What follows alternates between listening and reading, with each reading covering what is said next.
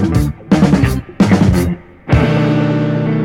listening to the B2B Content Show, a podcast about the how, what, and why of B2B content marketing. Hey everybody, welcome to the show. I'm Jeremy Shear.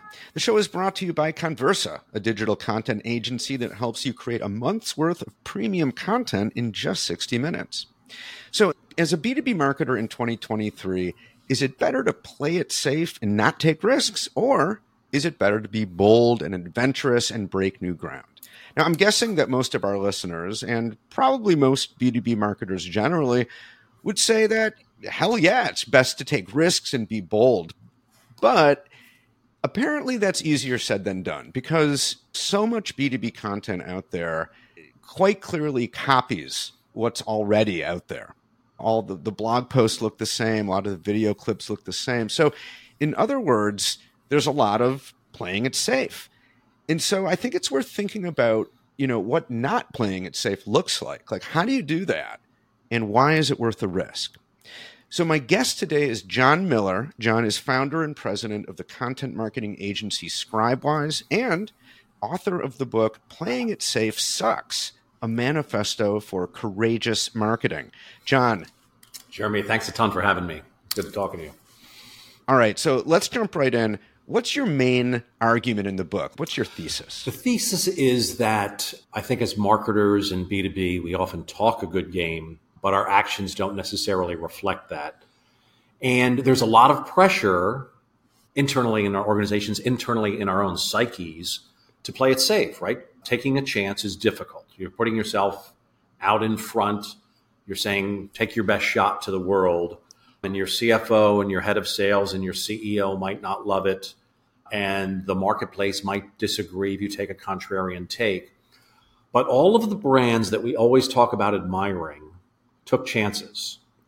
They did something bold somewhere along the way. And the ones that truly persevere and endure are the ones that continually innovate forward.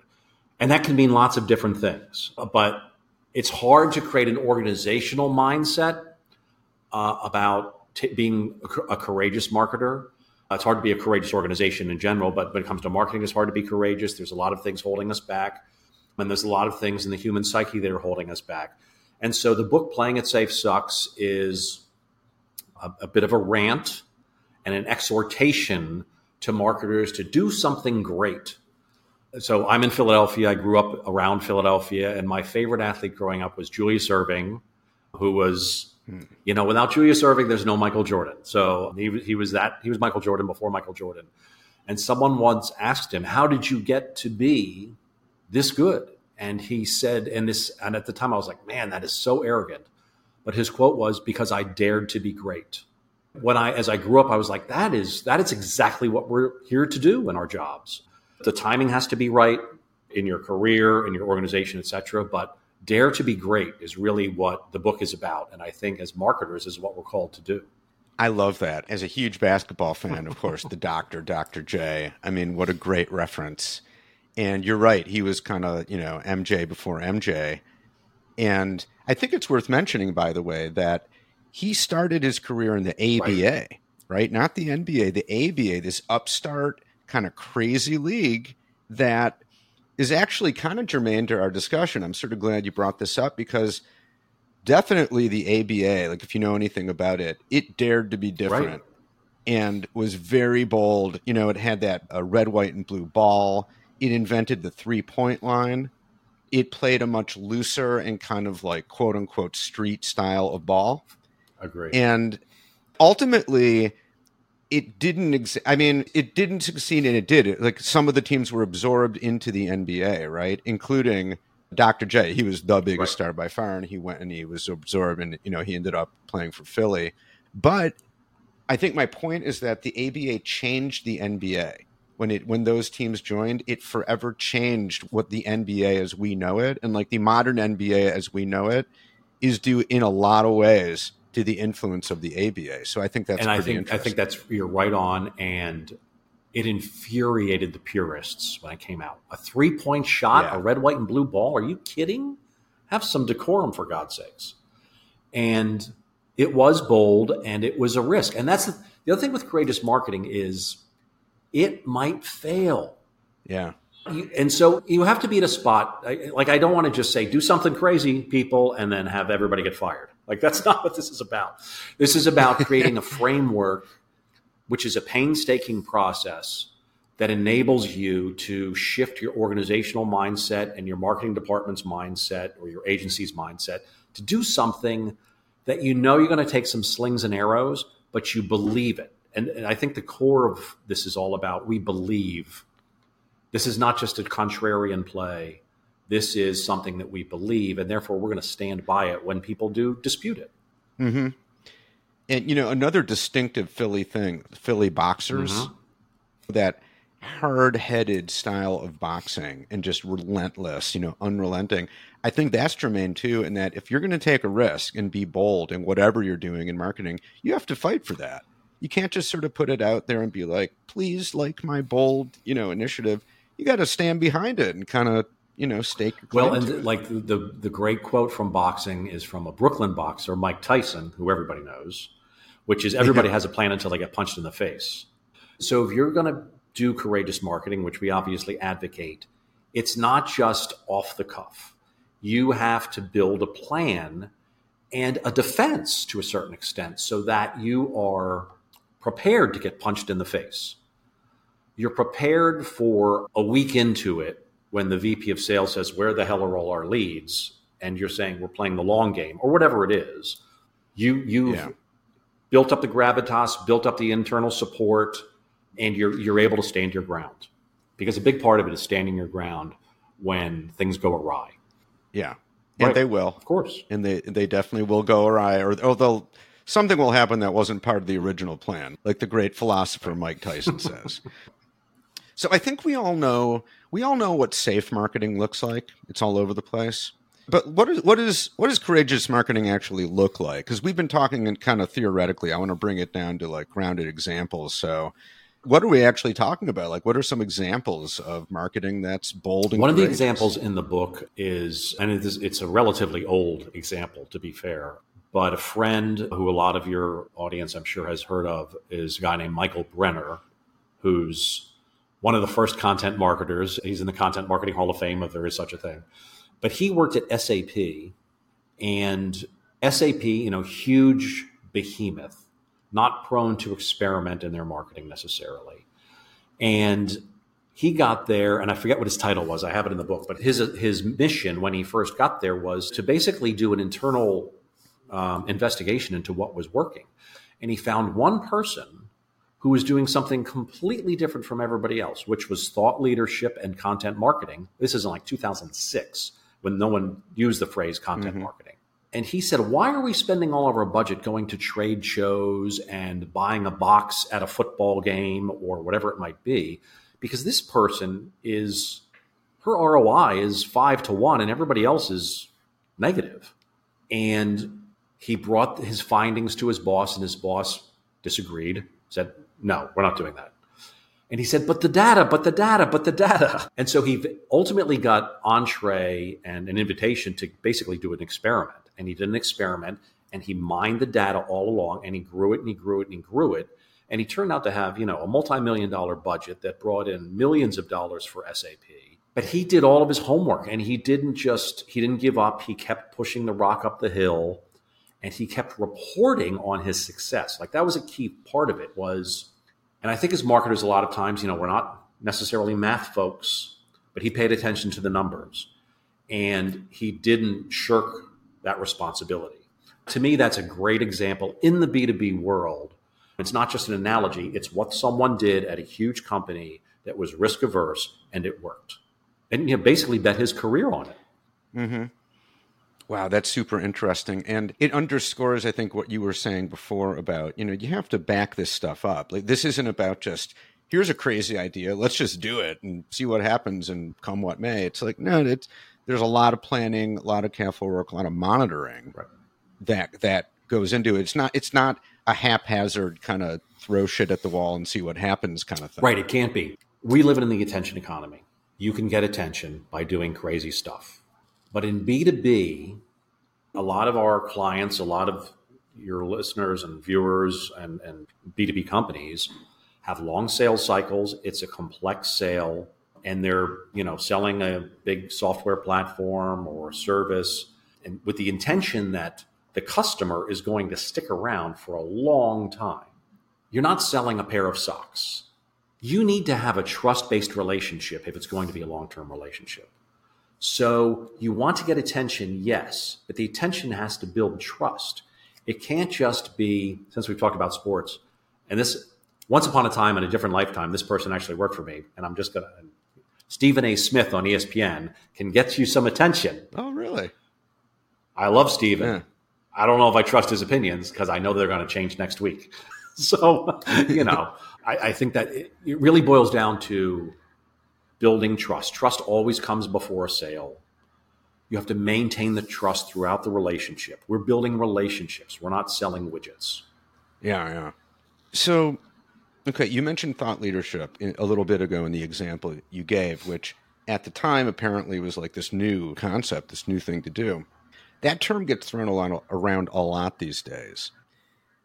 I think you guys, Scribewise, on your website, in my opinion, you have some really interesting examples of thought leadership type content. At least that's how I'm reading it.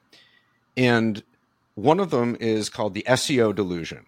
So it's this pretty lengthy piece, like very interestingly designed piece about SEO. And you take what I think I would call like a very contrarian take on SEO. You're definitely making an argument that for sure people like SEO experts would probably have a problem with. So you're kind of poking that bear.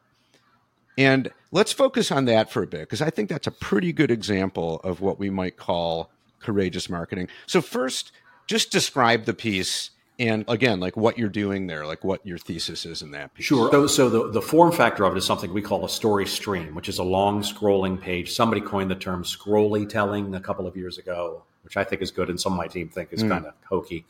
But it's a long page with some animation and some activity, and it's just a more energetic way to tell a story, in our opinion. So the SEO delusion, the premise of it is everybody is obsessed with their website traffic. Everybody talks about SEO and pays a lot of attention to it. And you don't need to. In most instances, I know there's exceptions, right? The example I used before, if you're selling socks, you probably need SEO because it's a very brief transactional relationship. But in a longer term relationship that most B2B businesses are looking for, website traffic does not equate to revenue.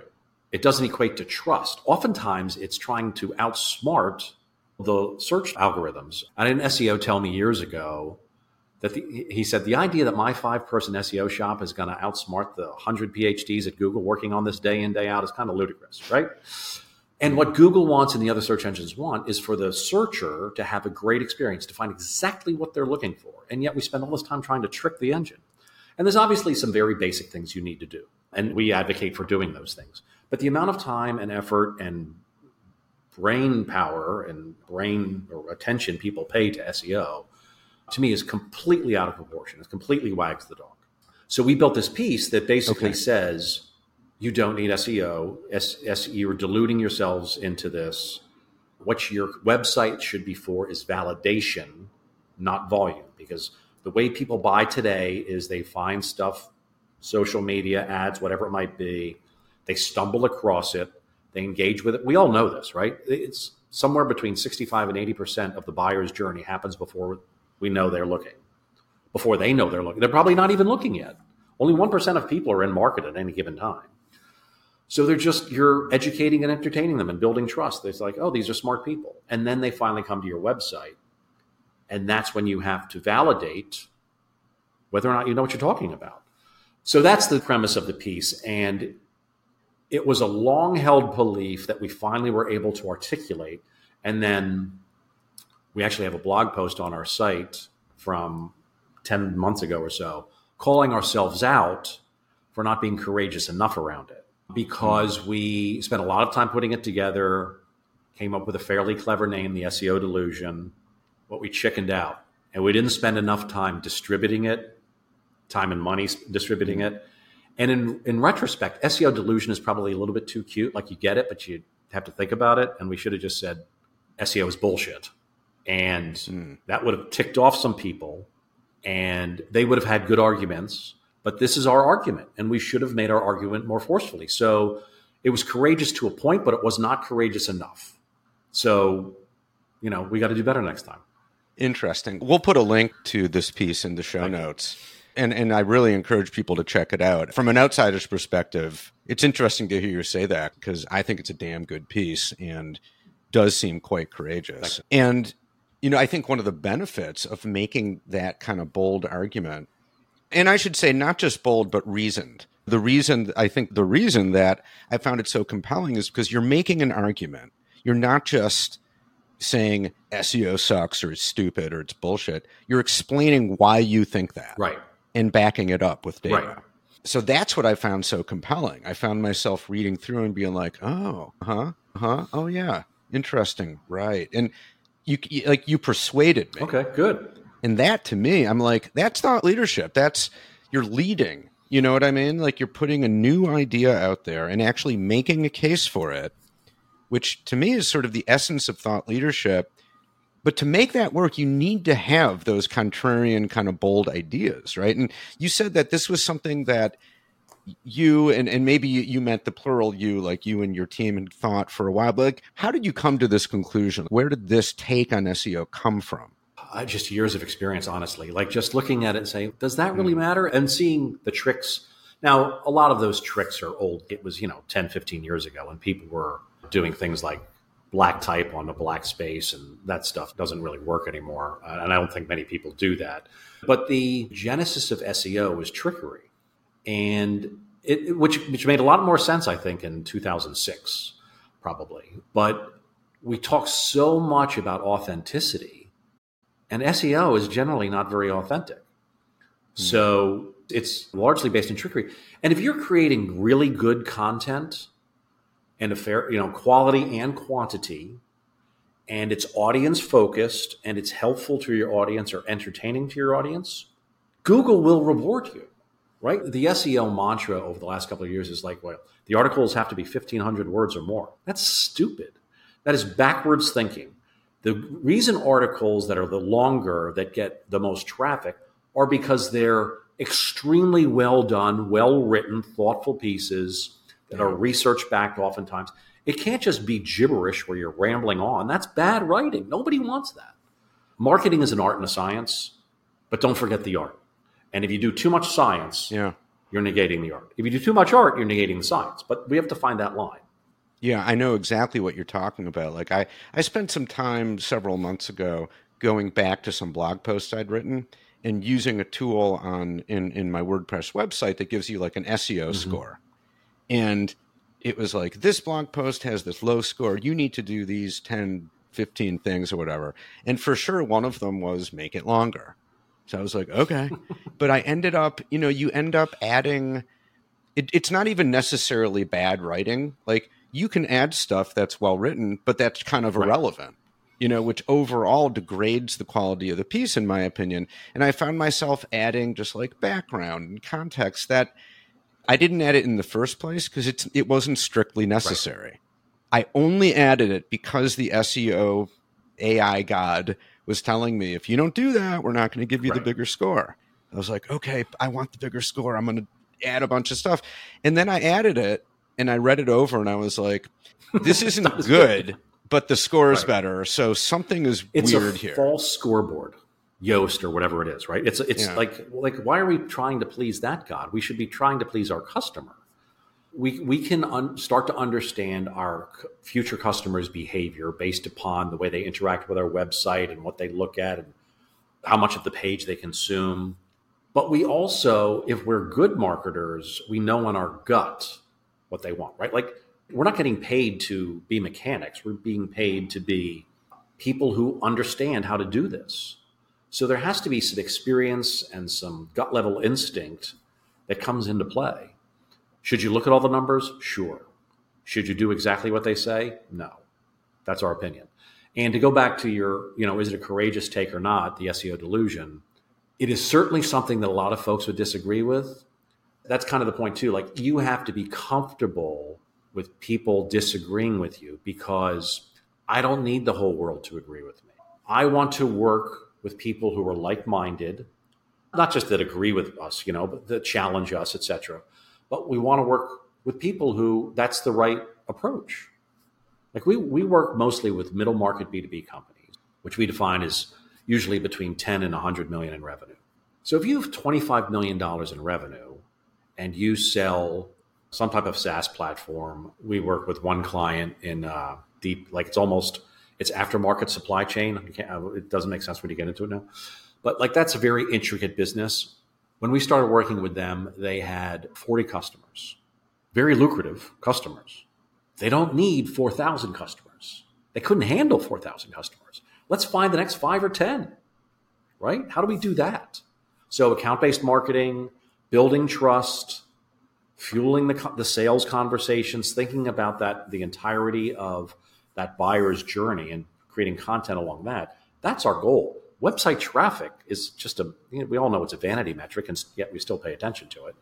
So that's really what we were talking about with the SEO delusion. What kind of feedback have you gotten from that piece or pushback? We've gotten a lot of agreement. We've gotten very little pushback, which tells me exactly that we didn't push hard enough. And I have some friends who are a little more SEO folks, and they're like, "Oh, what was the feedback you got?" And they didn't necessarily want to say, I'm like, challenge me, please. But we got, what? I think we got a little bit lazy. We're just like, I don't want to spend my day fighting online with SEOs. And you need to be prepared. Like you can't spend 40 hours a week doing that, clearly, but you need to be prepared to have your argument lined up if you're going to do courageous marketing.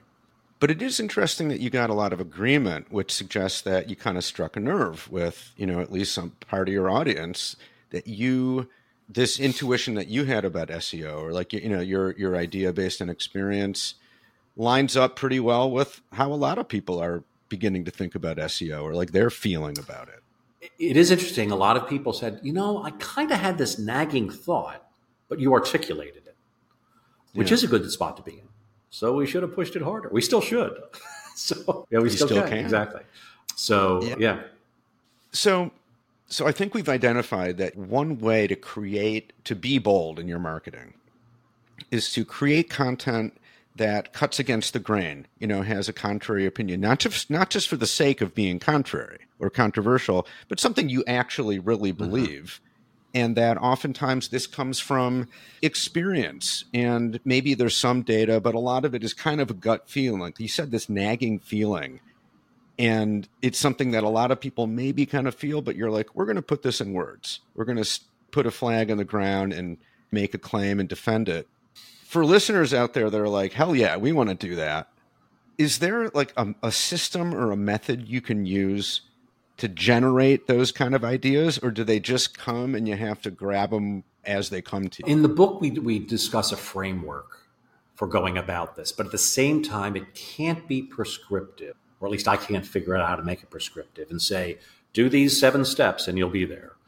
Because there are variables that I don't know, which are, what is your personality, kind of your own risk tolerance? What ideas do you have? What is your business? What is your organizational mindset and appetite for, rocking the boat, so to speak? All of those things you need to think about and determine. Like Michael Brenner banged his head against the wall for a while, and then he found one person who said, there might be something here. Let's give it a whirl. You got 6 months and a small budget, and he did it with duct tape and hustled his butt off and kept score all along the way. So he did a little experiment. I mean, I think doing little experiments is good. You don't need to get the Barbie movie budget out of the gate. If you can, God bless you. Good luck with that. But you're just not going to. So, but can you do a small experiment? Can you do, like, if we're talking thought leadership, we have done this with some clients. Like in the insurance business, basically they call their salespeople producers. Some folks know that. But you have a young producer who's 24 years old. They don't have a book of business. How are they supposed to start generating business? Can we do a thought leadership campaign around them We call it executive activation on LinkedIn. It's just frequent posting on LinkedIn, thought leadership oriented, building up their profile, extending their reach. And then we had one person at one of our clients who, at the start of the year had like virtually nothing, no business. And by the end of the year was going to the President's Club in the islands. So, and it wasn't just us, but we gave them the tools. So that was just a one-person experiment, and it can work. Figure out your experiments.